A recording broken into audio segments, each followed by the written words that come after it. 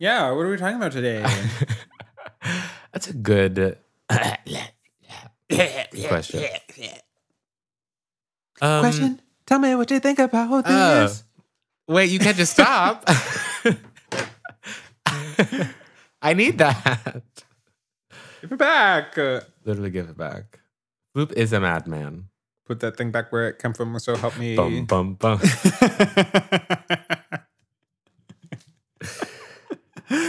If it's a madman, help us, save us. Name the unnameable rap.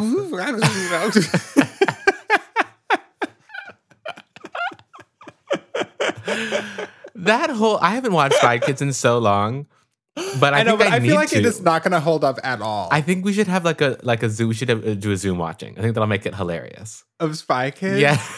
Wait, so which one was Floop? Was that Spy Kids or Spy Kids 2? I think it might have been 2. So what's the original Spy Kids? They like discover that their parents are spies. But like, who's the villain? And I Because Floop is a madman is also like the combination animals and it's the thumbs. The thumbs. But that's all Spy Kids 2. What's in the first Spy Kids? Yeah, I don't. Well, we're gonna have to watch it. Okay. Famously, Spy Kids 3D, game over. Who could forget? Woo! Isn't Meghan Trainor married to what's his face? Yeah. I don't remember his name, but they're married. Junie Cortez. Yes. What's his name? I have no idea. I don't know that he's really famous. Not really famous.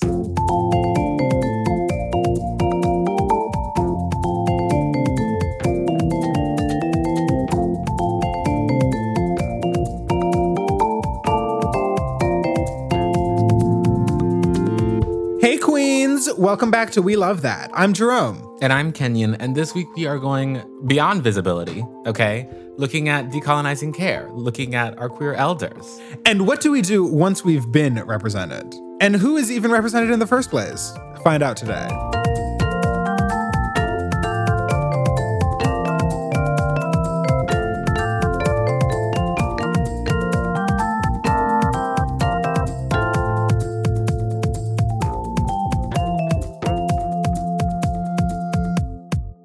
Beautiful music, beautiful music. Beautiful gowns, beautiful gowns. Good songwriter, good producer.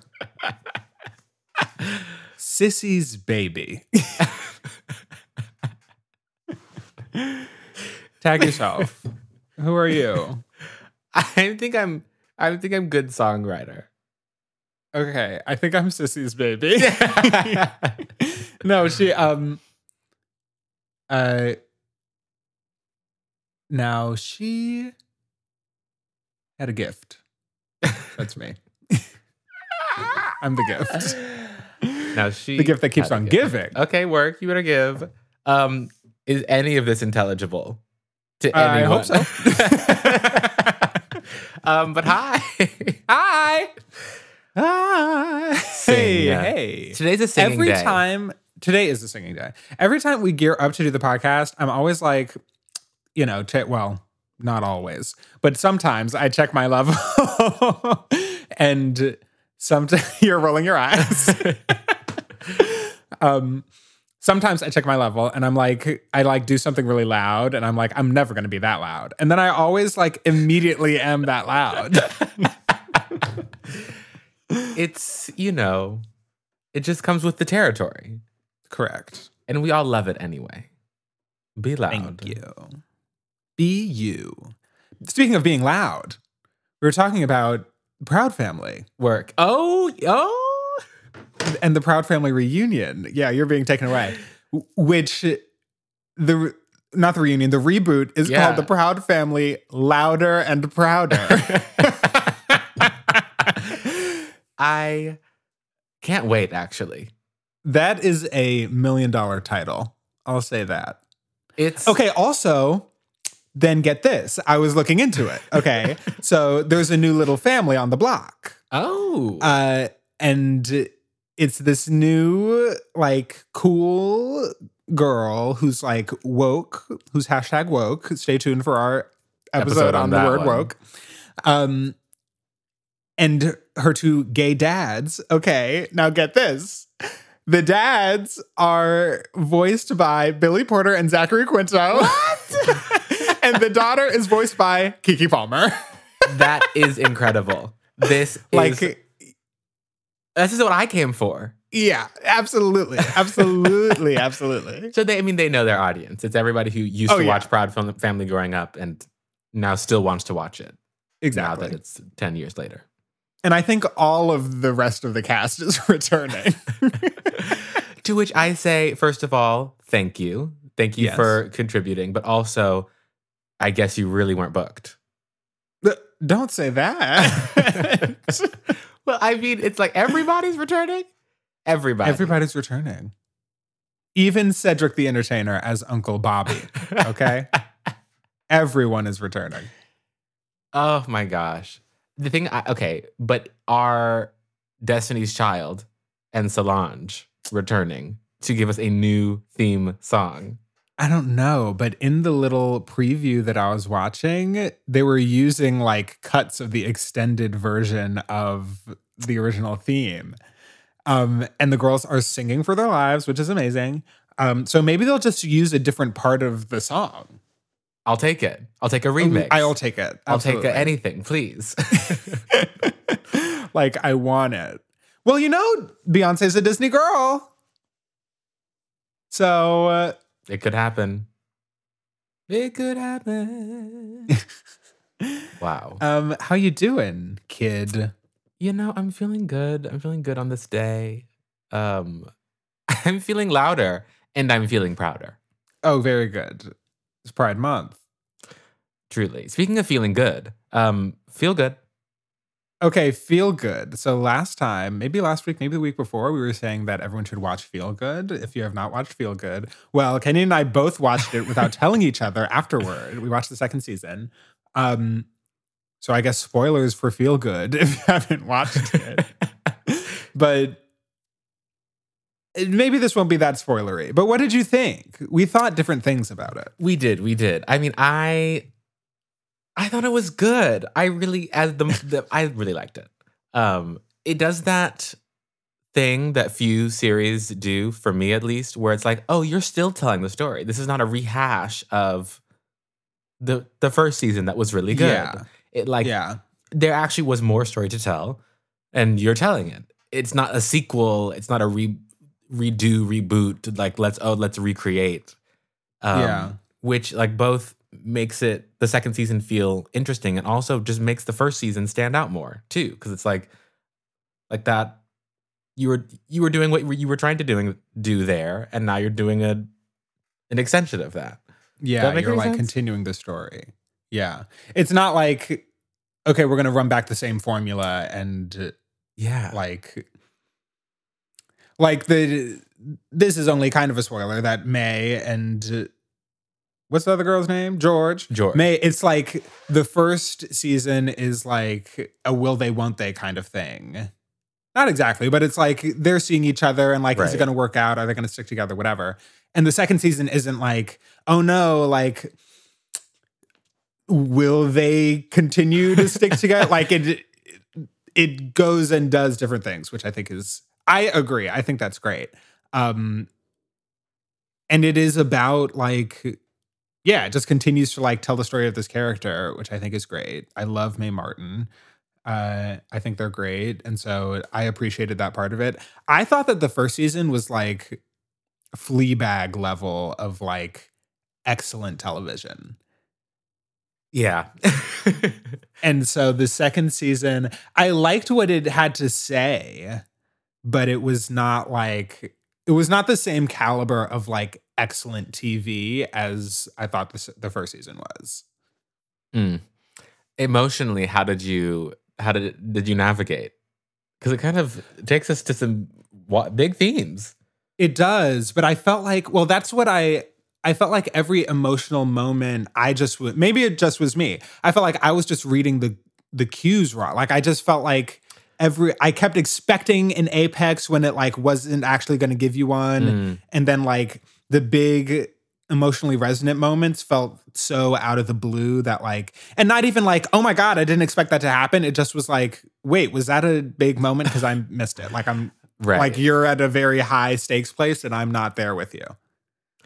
I think, yeah, we did talk after we both watched it, and I think I said something to the effect of like it like the moments themselves, like on the order of the moment, I think it does a good job, but like the structure, yeah, feels like it could be, yeah. How like, it all gets take me put from together. here to there, you know. Yeah, and how did we get there from here? You know what I mean? That's the question. Wow. And what comes next? Hey, love her. But the bottom line is people should see it, and people should certainly see it. Watch it and enjoy it. And if you don't enjoy it, then I have a problem with you. Work. I also have been watching on Netflix the second season of Special, which is okay. Me too. Okay, work. I love that we're the same. Did you watch the first season? Yeah. Ryan O'Connell, right? Mm-hmm. So he's queer. He has cerebral palsy. There was a first season of the show that he wrote and stars in, and now there's a second season. And I'm like, I think I just finished the halfway point. Nice, you're farther good. than me. Would recommend if you're looking for a little something to watch this Pride Month. Have you watched Bo Burnham's special? No. Okay. Everyone's been like, I know everyone, like truly everyone cannot stop talking about it. I think it's good. I did watch it. You see? Oh, say, can you see? You're giving chameleon key change.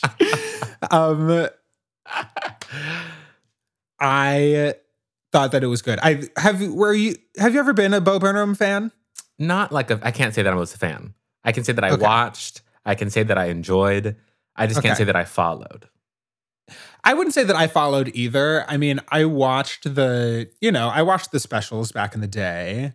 And then I haven't really, I haven't seen 8th Grade. I haven't seen him in Promising Young Woman. I haven't seen the more recent film stuff that he's been doing. Mm-hmm. Not because I don't want to, I just haven't. But I will say about the comedy that there's a lot of the comedy that in retrospect is I don't know about all this. And so I it was plenty funny at the time, but just I don't know if it is received in the same way now that we as a culture are thinking about things in a different way. Right.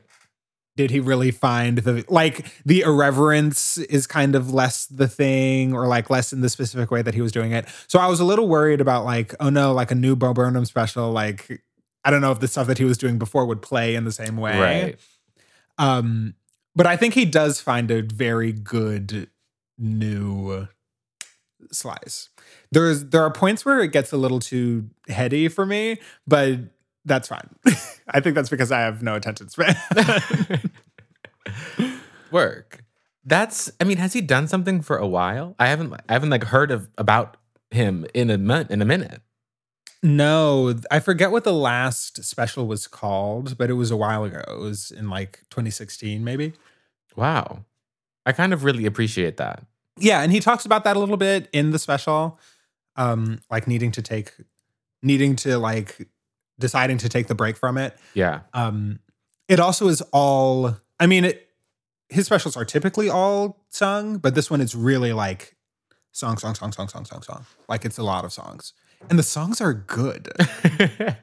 The songs are really good. Work. So I would recommend. It is 90 minutes, which is I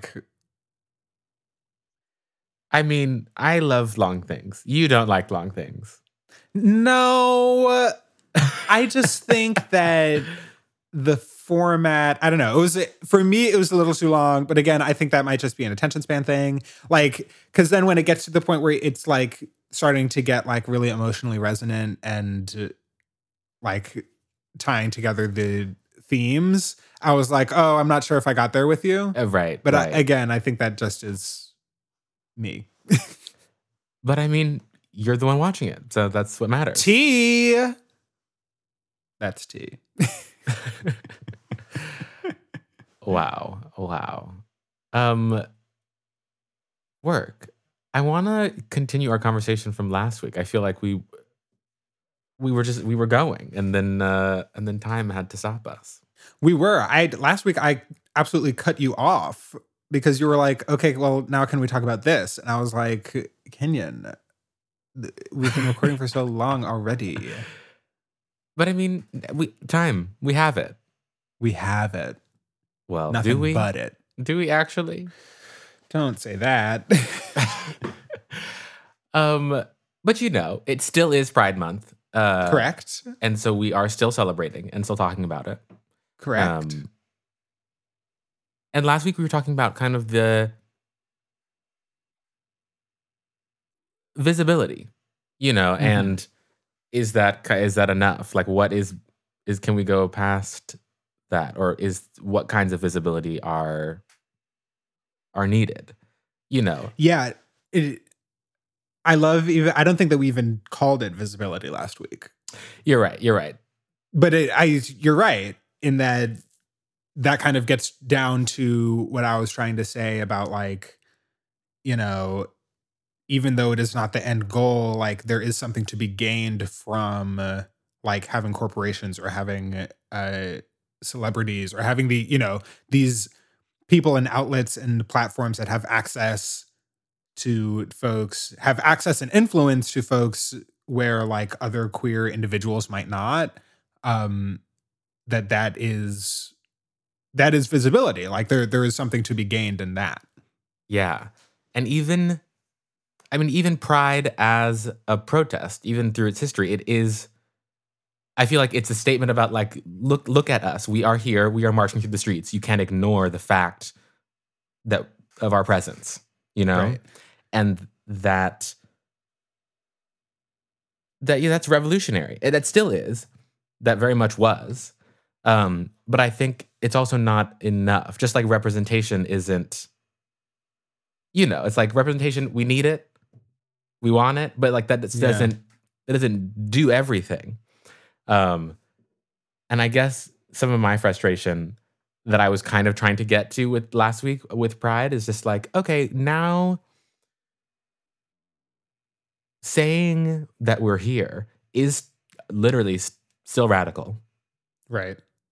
But also it is not enough. And that's something that you said last week. It was like, okay, these are all great things, but also what's next? Kind of like, where do we go?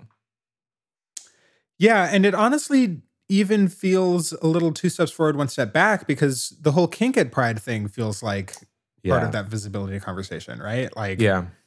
And we went over all this, but the idea of, like, the only reason why we had a Pride parade in the first place is because, or, what turned into a parade, but was a protest, was to say, hey, we're here, we're queer, get used to it. Like, there are people who engage in these kinds of activities, and there's nothing wrong with that, and that doesn't have anything to do with anybody else. And if you have a problem with it, that is a you problem and not an us problem, because we're allowed to express ourselves the way that we want to express ourselves.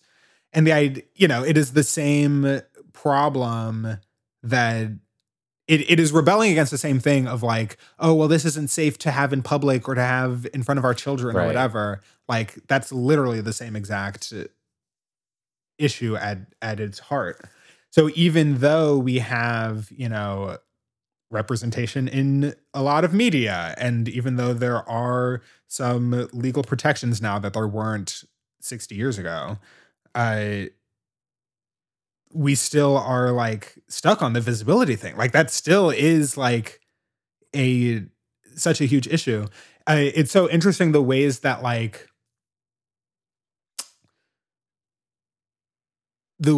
some things have been adopted into, like, acceptable performance, but it has not, like, we're still working with that cage of, like, acceptable performance, right? Like, right. Like, trans women who pass as cis with, all of the plethora of, like, beauty standards and racist standards and transphobia that is inherent in that, that now has gotten to a point of, like, okay, yes, this is this is now more normal and more accepted or more within that realm of acceptable performance. But trans people who do not pass as cis, or non-binary folks who do not pass as cis, are not allowed inside of that. Yeah. And so the ways that we like have been, the ways that the queer community has gotten little bits of acceptance is still within like this larger paradigm that still needs to be totally broken up. I really agree with that. And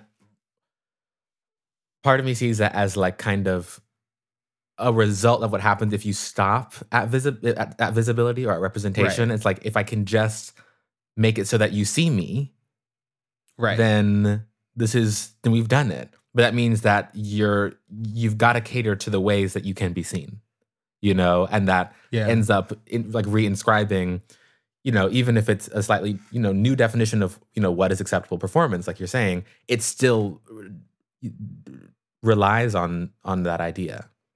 Yeah. It makes me think, like, is there, the binary of us versus them, of in versus out, of for something to be accepted, does that require that something else is unacceptable? I don't know. And I don't know. I also am thinking about like visibility, representation, like politically, right. Representation is like the first step. Like, you want to be represented so that in the decisions, in the policy, in the law, in the whatever, that your views are represented there. It is not enough just to be seen, but it's like that's the barrier to entry. Yeah, and I'm glad you brought up the politics part, because it, like, the politically, representatives are supposed to give voice to the experience and issues of people that they represent. Right. And with that voice, like, that experience is a kind of knowledge. It's like, I know what's happening in my state. I know what matters to these people, if you're talking about a state representative.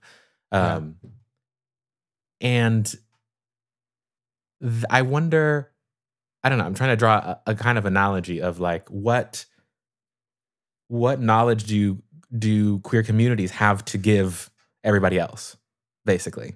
Which is kind of back to the Kink at Pride thing about like, consent is like we know, like, we as a society are better because we listen to some people. Yeah. And what else do queer people have to teach us? I definitely think the acceptance thing is a big part of it.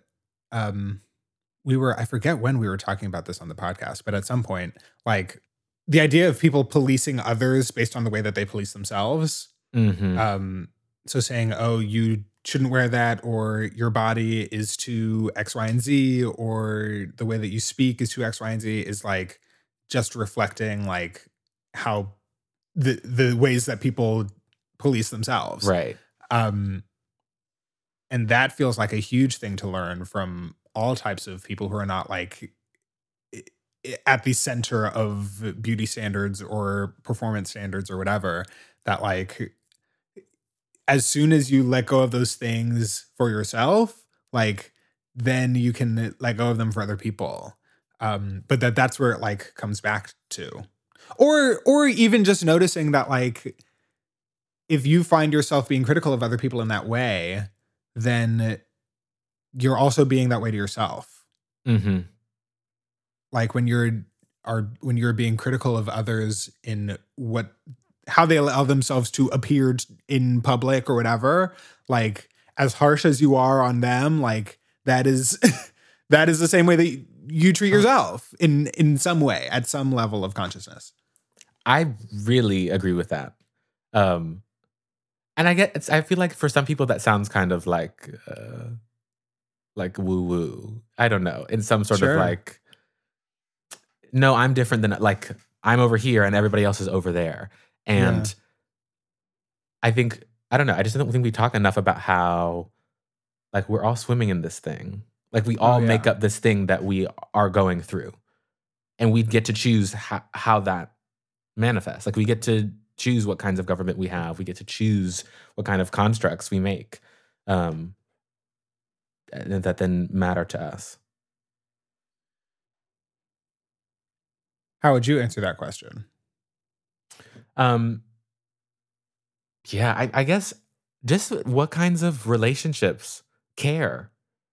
Sure. Just this is coming from my own experience, I guess. Just like what kinds of care are valid, I think is something that queer people think about a lot. And have modeled different ways of organizing ourselves together and in a way that we can care for people and not just like this is my nuclear family way. Yeah. And the idea of a chosen family kind of has gotten some airplay kind of in that space. Right. And that's a real thing. It's like you can actually choose people to bring into your life in a way that you decide to afford them a high degree of care. But I also think that thinking outside of marriage as like the pinnacle of, once I marry this person, then it is socially acceptable for me to care for them in these kinds of ways, for us to share, monetary, economic benefits or healthcare governmental benefits, etc.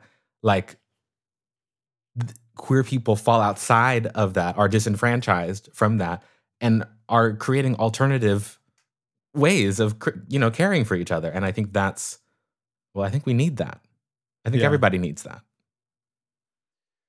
Yeah, I mean, especially when you start to think about post World War II, that the government had a vested interest in like, we want every family to look the same for any number of reasons, to keep different races separated. That's why, yes, we want everyone to get married, and we're going to like incentivize marriage, but it is illegal to marry someone who is not of your race. Like, that's the type of stuff that's like, oh, well, maybe this isn't like the thing that we need to hang everything on. Right. Which at the same time, like saw something on Twitter the other day that was like monogamy clearly doesn't work. And I was like, I don't know about all that. Like, I just don't think it's everything. I just don't think it has to be everything for everybody. Yeah. If you want to get married, work. Like, if you want to be monogamous with someone, like, work, do it. That's great. But to set that up as the only option, it honestly is reminding me of like ineffective sex ed, like abstinence only sex ed. Is like, if you're giving people only one option and saying that everything else is off limits and that they can't talk about it or think about it or explore it at all, then you're setting them up to fail. There is no one size fit all of anything.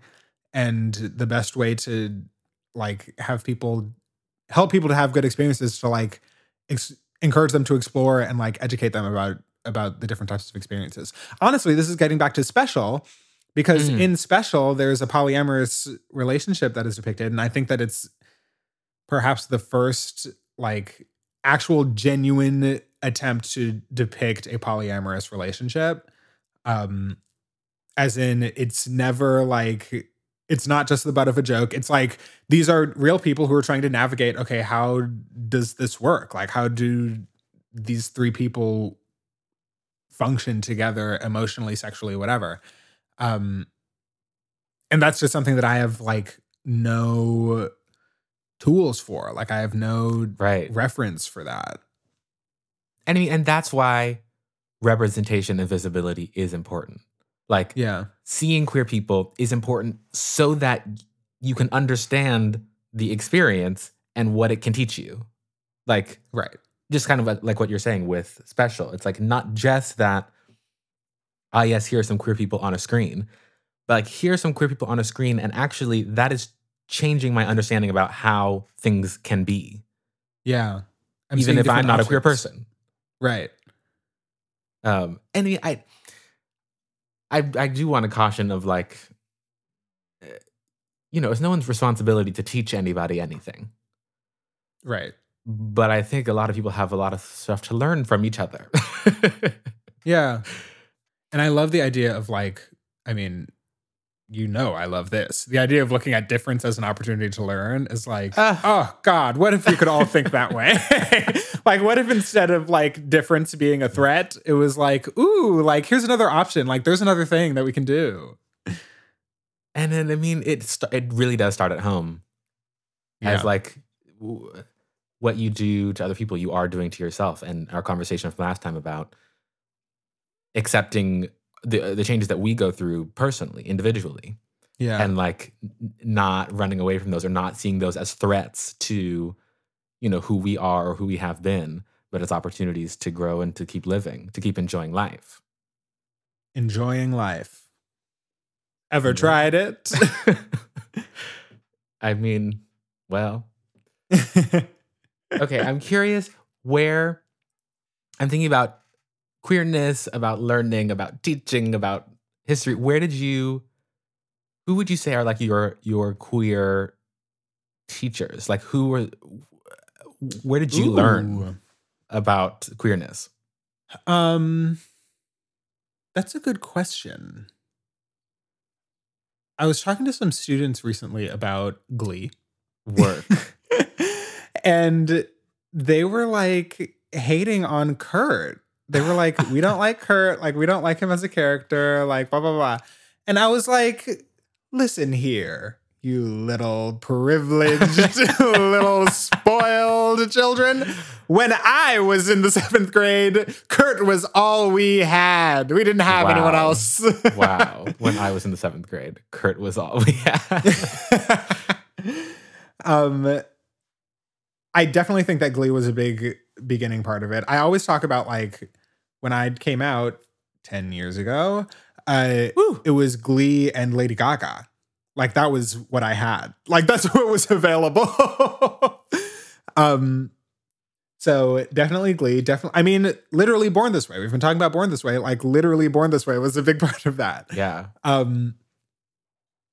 Then thinking about like learning to be queer beyond that, I don't know. I mean, you're also you can say yourself. I mean, certainly myself. I feel like there were phases of it. Like I feel like part of it was like it was Glee and Lady Gaga. Then it was like kind of learning what the cultural touchstones were. Mm-hmm. So I think of like America's Next Top Model. I think of, watching, like becoming obsessed with Barbra Streisand felt like a big part of that. Like getting really big into musical theater felt like it was like, okay, these are the things that I should like be watching in order to participate. Then it started being more like actual queer people as touchstones. So certainly one of those was Superfruit. Certainly Scott Hoying and Mitch I'm Rossi so glad you said that. Yeah, like watching them put out videos like I would pick up phrases from that. Like that like taught me how to speak in certain ways. Like that felt like a window into like 20-something adult queer culture. Like what were the things that they were paying attention to? Like what were the things that they were doing? Who were the artists that they liked? Everything about that was like, okay, this is what I should be paying attention to. And emulating. And I think I spent a lot of time like just trying to sound like them, trying to talk like them, trying to emulate them. Then I think getting to college and just meeting more queer people. And so like getting into an echo chamber of like, obviously you were a part of this. Like me, you, David, and Nathan, like just bouncing off of each other, like saying whatever ridiculous things that we would say to each other. I mean, we'd get into like these whole like full performance, like we are in our own like stage play with music at all times that other people kind of just come in and out of. The show is never over. This show is never over. And then obviously Drag Race. And now I don't know. Now definitely still learning a lot for myself. Also like Instagram and Twitter and social media and like tapping into queer people on social media as well. Yeah. There's so much. There's so much in there. There's so much there. Wait, no, you. Now you. Wait, but I want to spend time with your. Okay. I mean, very similar. Like, extremely similar. Glee. I will have to start with Glee as well. I think to start with Glee. That's just where it begins. And you know, I have to say, I wasn't as much of a Glee stan as you are. The technical term is gleek. Right. Okay. Yes. And I kind of purposely eschewed that term, actually. So see, if you were a real gleek, you would have just said it. But it was just like, oh, this is possible. Like here we are. Great. Yeah. Amazing. And you better sing. Great. And musical theater too, both from like let me get into the shows, let me find the culture, let me go watch the videos on YouTube, but also just doing theater and performance more broadly growing up. It was like, oh, here's a space where it is not just acceptable, but it is preferred that you walk in and transform yourself, that you can act in ways that are like outlandish or are different than you act, you know, outside of this room or off of this stage. You come to play a character or to access, you know, some emotion that you sometimes feel, but, you know, you don't always feel. And just that experience was like, that is, I don't know. That's why I think that performance culture and cultures and media is so important for so many people, but for queer people in particular. Like, it is this space where, yes, it is actually okay to come in and be different. Actually, that's what we want. That's actually what we want to see. Yeah. Yeah, and in college, I mean, you just described my college experience. But I can't actually skip over Superfruit either. And just like this is why the internet is important to people.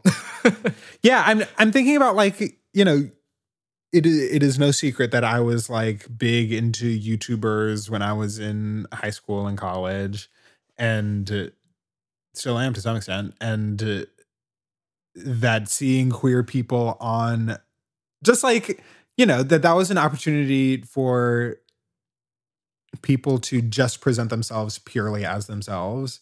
Yeah. And that YouTube felt like, I don't know, the degree to which this is actually true, I don't know. I feel like now I am more tapped into like people who are performing themselves on Instagram and Twitter. But it felt like other types of social media at that time for me were really just about like people you knew personally and famous people. Yeah. And that there was YouTube had this gap of like someone who was not like a red carpet A-list celebrity, but like had a following and could like present their personality to other. And so like getting to tap into like real life people. Yeah. Real life queer people was so important. And then I remember like getting to college and being like, and meeting people and being like, oh my God, these people are real. Like there are people who actually are like this. Yeah. Like in high school, I was the gayest person that I knew. Like that was the tea. And then getting to college and being like, oh my God, like there are people who actually exist like this. Like they're not just on YouTube and they're not just on Glee. Like they're real people. Yeah. And finding queer people of color for me was really important, of just like knowing that people at these intersections existed and that they're cool. Yeah. And you're absolutely a part of that. I think that intersectionality is another thing that the queer community has people could learn a lot from, and also something that we're still trying to work out ourselves. But like the idea of queerness as it encompasses, all those letters, LGBTQIA+. It's like, this is something that is inherently multifaceted, that is connected to all different kinds of life experience. But it wasn't until college that I got to like find that out in my own experience, Yeah. But partway through college, I did find myself feeling limited a little bit by the representations, by like the media representations and the YouTuber culture. Limited. Say it. Just look at me.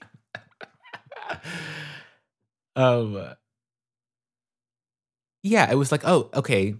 Taking Superfruit, for example, it was like, here's a window into like queer people in their mid-20s, and like, this is what you can do if you want.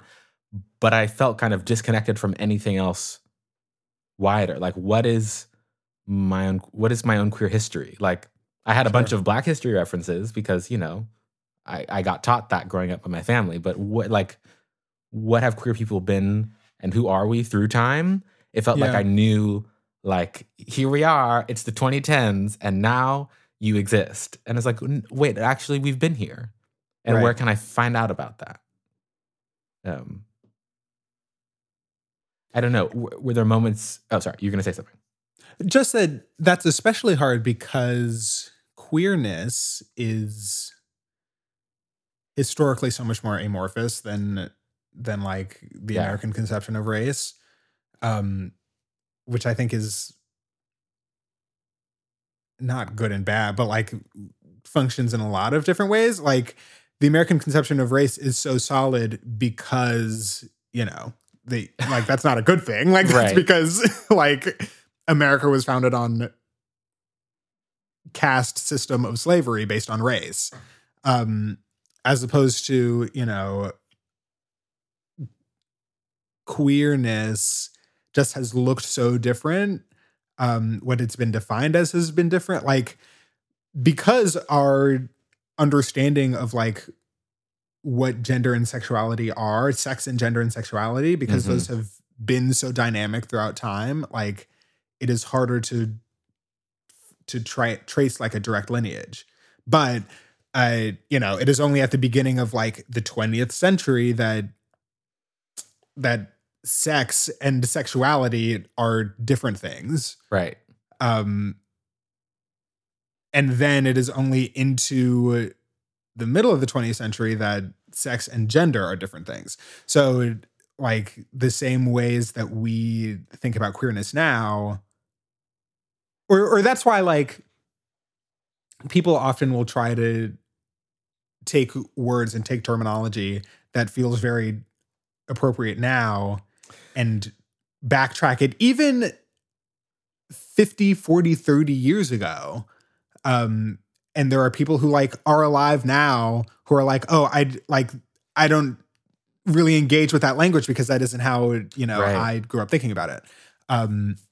T.S. Madison, who I think now she self-identifies as a trans woman, for a long time was like, I don't know what that means. And like, I don't, I don't know how to engage with that, just because it is a fairly new set of terminology, at least particularly in comparison to like terminology around race. Like it is new terminology. And not everyone engages with it in the same way. I don't know. Just that like that is, and as well as like a lot of that terminology coming out of like queer theory academia space, which is and is not connected to like queer cultures outside of that privileged space. That really makes me think about Paris is Burning. Yeah. Like that specific, like, okay, what do basically academics say that queerness is, and what's queer theory, and et cetera, and like how is queerness lived by different people in different places. And I mean, Paris is Burning is also a touchstone for me, learning wise. But it's also an example of like the director Janine Livingston, like, did that for her thesis. Like, this is an academic project that, was kind of anthropological in nature, documenting this living experience, this lived experience, and then gets pulled into the academic realm and now can be used and dissected, and more language can be made around it, whether or not it's connected to the lives of the people who are in it and the places and the cultures that they're living. Right. So yeah, I think that whose language do we listen to in this whole thing is, I don't have any answers, but I think it's a really interesting question. Yeah, I feel like that is part of why I love queer theory so much. Is that it is this like combination of the theoretical, the analytical, like the hyper academic, but also learning or drawing on things from outside academia. And that's obviously, it can be problematic to take something from people from a culture that like does not have access to that ivory tower. Yeah. But I think that to take that and to place it on the level of like, okay, we can use this as a framework to analyze everything that's going on. Like, we actually can make sense of all these different types of expression in ways that, a traditional analysis, a traditional academic theoretical analysis could not. I think that that's amazing. Because there's nothing that is any less high level or, analytical about understandings that queer people have of themselves, right? And of their own cultures. And just to give some like specific examples, it feels like this could be very like, what on earth are they talking about? Right. But like thinking about like, okay, we were talking about passing earlier, thinking about like passing, thinking about realness as something that is talked about in ball culture in Paris is Burning. That is, just terminology that people had to in their colloquial, here's how we're talking about this thing, but that encompasses so much about like different strata of, okay, here's how some people have access to some privileges and other people don't have that access.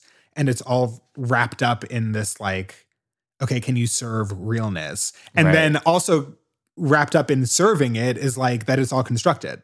So like all of the like theoretical constructs around how we get to the bottom of gender and like how gender performance, et cetera, like how all these things interact in like a social justice theory kind of way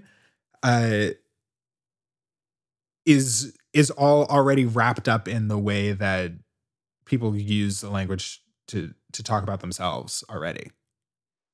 Yeah, that's, first of all, you're brilliant. Because you went into explaining that, I was like, wow, yeah, how is Jerome going to like just give us an example? And then, well, you did. So work. But I mean, that takes me to like now everyone uses the language that comes out of these cultures. And, appropriation, everyone's tossing this word around, but I feel like most people kind of actually don't even know what it really means. Like, why is this appropriation? Why is this bad? And the link that you just connected between like this language comes out of a life that is experienced. Like, this is knowledge, this is experience. You can't just repurpose that. You can't just repurpose someone's experience to fit your needs. Like that is appropriative. Yeah. As well as like when the same language, when the same identifiers, when the same behavior, when the same aesthetic qualities grant some people privilege and deny other people privilege, like that's what's wrong about appropriation to me. Is like, it's very cool for, to get back to the academic thing, like, oh yeah, it's very cool to be talking about realness and passing and like gender performance when you're at Yale and writing your thesis, but the people who came up with all that terminology that you're now analyzing don't have the access to be in that same place and have, access to those same resources and privileges that you have access to. Like, that is the hard thing about appropriation, is that like it literally is using other people's cultural work and benefiting from it when you have not done the work. Yeah. I mean, this makes me think of the article I sent you. With Junior LaBeija, who is in the film Paris is Burning, is an MC in The Balls, depicted in that documentary. And like, this is a person who has really given the culture a lot. Like, in terms of specifically language. Right. Paris is Burning in specific, and in this article, we'll link to the article, Junior LaBeija says, like, okay, I did come up with a lot of this language, but like everyone was doing it. He's like, there were lots of people who were MCing and I was really good at it. But this was just how we all talked. Like, this was the task. They asked me to, describe what I saw, and I described what I saw. And the fact that it then is used in Paris is Burning, which becomes this cultural touchstone, which inspires Madonna, which inspires everybody, like, which is where so much of our language comes out of now. Like, that comes directly from, like, that wasn't like a team of writers got together and like really crafted a thing. Like, he said it. Like, he was the writer. Like, he said all of those things, and they became these iconic, like, what we think of culturally as like the MC of the ball, Tens Across the Board, me talking about serving realness, like, that is from Junior LaBeija, and it is from people like Junior LaBeija who were doing that in the 80s. Yeah. In that article, he talks about basically not wanting other people to tell his story. Yeah. Which is, I mean, that's kind of not a hard thing to hear, but it's like in an era of RuPaul's Drag Race and Pose, and it's like, oh, all these things are important representations for people. And to know a person who is so central to this actual culture, this actual lived experience, being like, I don't want to be a part of that. I don't want to consult on your TV show. If it's not queer people, telling our stories, then I don't actually think and queer people of color specifically, he says. Right. I think that's where it moves beyond visibility for me. It's like, not just that I can be seen so you can use me or analyze me, academize me, so you can whatever, take the language. It's to be seen so that I can have a voice and like make some material changes. Right. And in reading this article,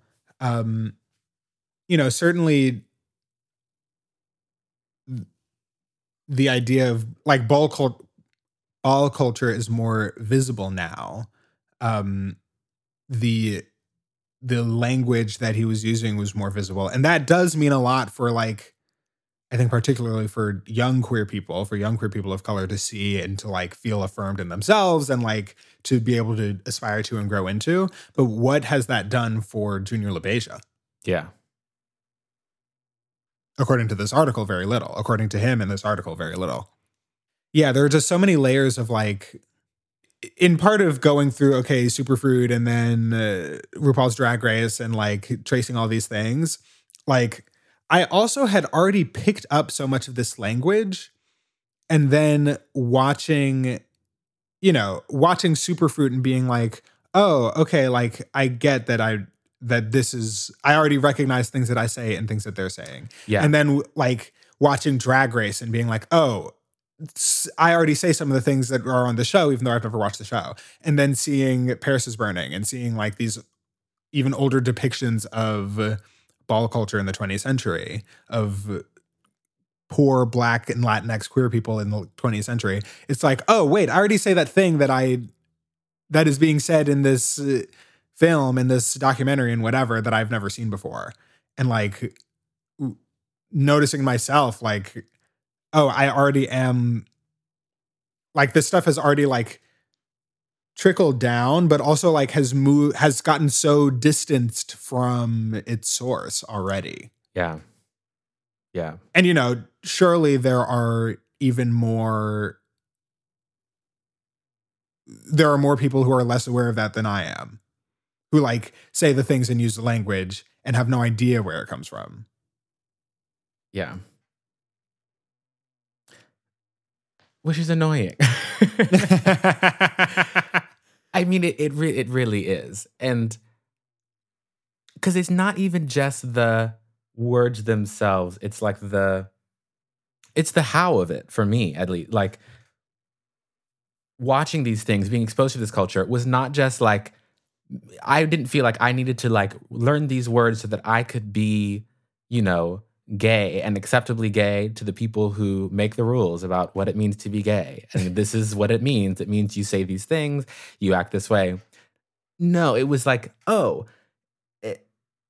seeing other people moving towards being more themselves, whatever that looked like. The vehicles they used were community, were language, music, like the how of doing it was like so much more important to me. And I don't even know if I could have articulated this then, but like it was much more important than the what it is.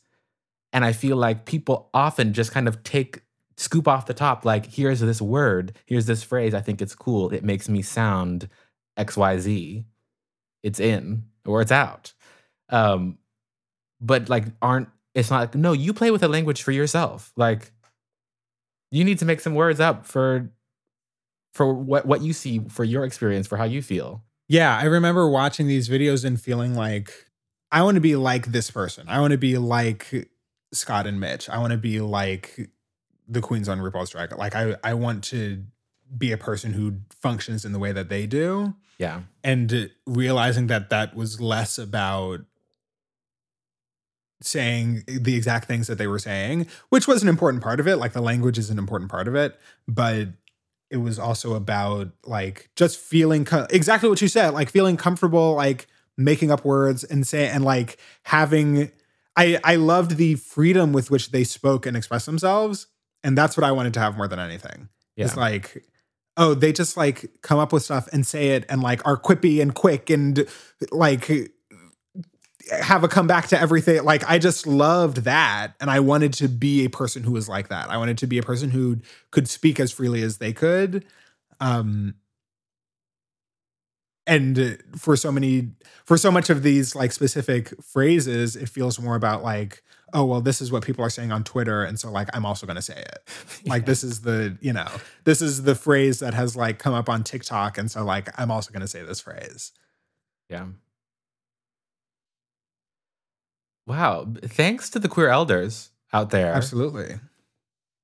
Because they've done so much. They really have done so much work. Kenny, speaking of queer elders. Ooh, yes.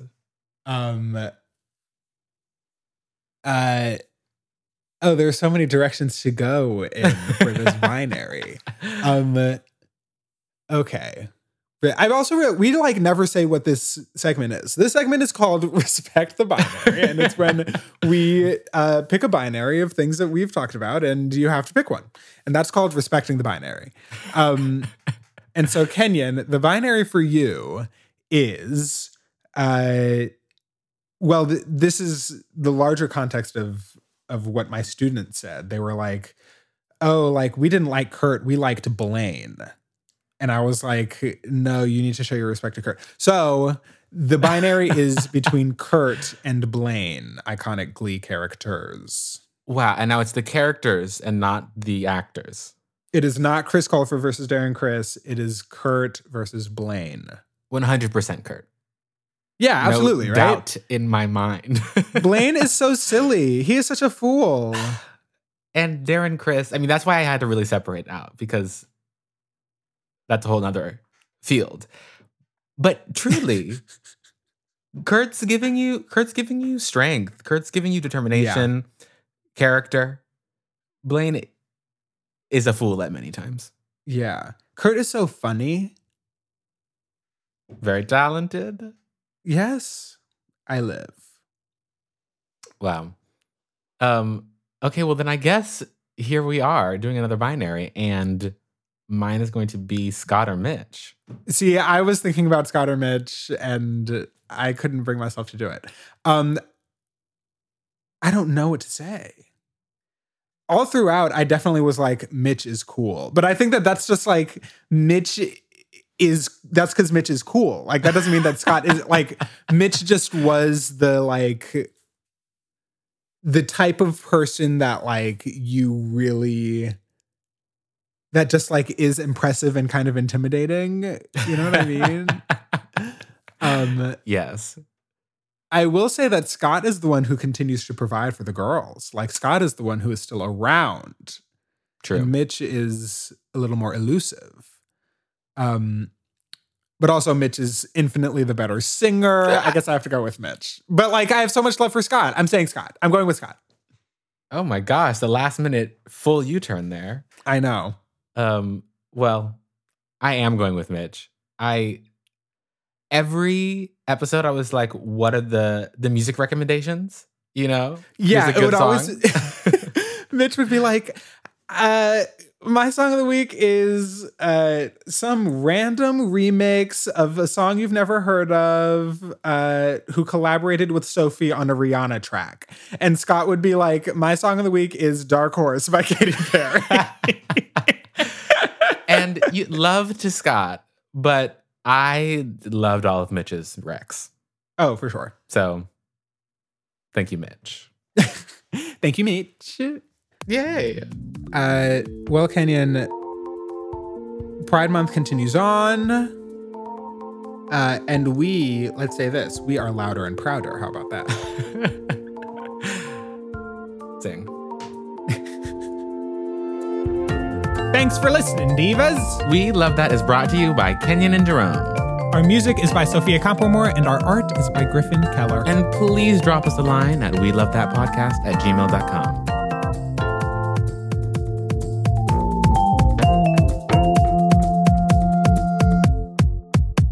We need to do an intro. Yes. And this is an even number. It's our 54th episode. Which means that who starts? You know? You do. Yes. I'm getting better at this. 54 episodes in. It's a very simple, very simple formula. Just like every time I'm like, okay, great, I've got it this time. But then I don't think about it ever again until the next time Anyway.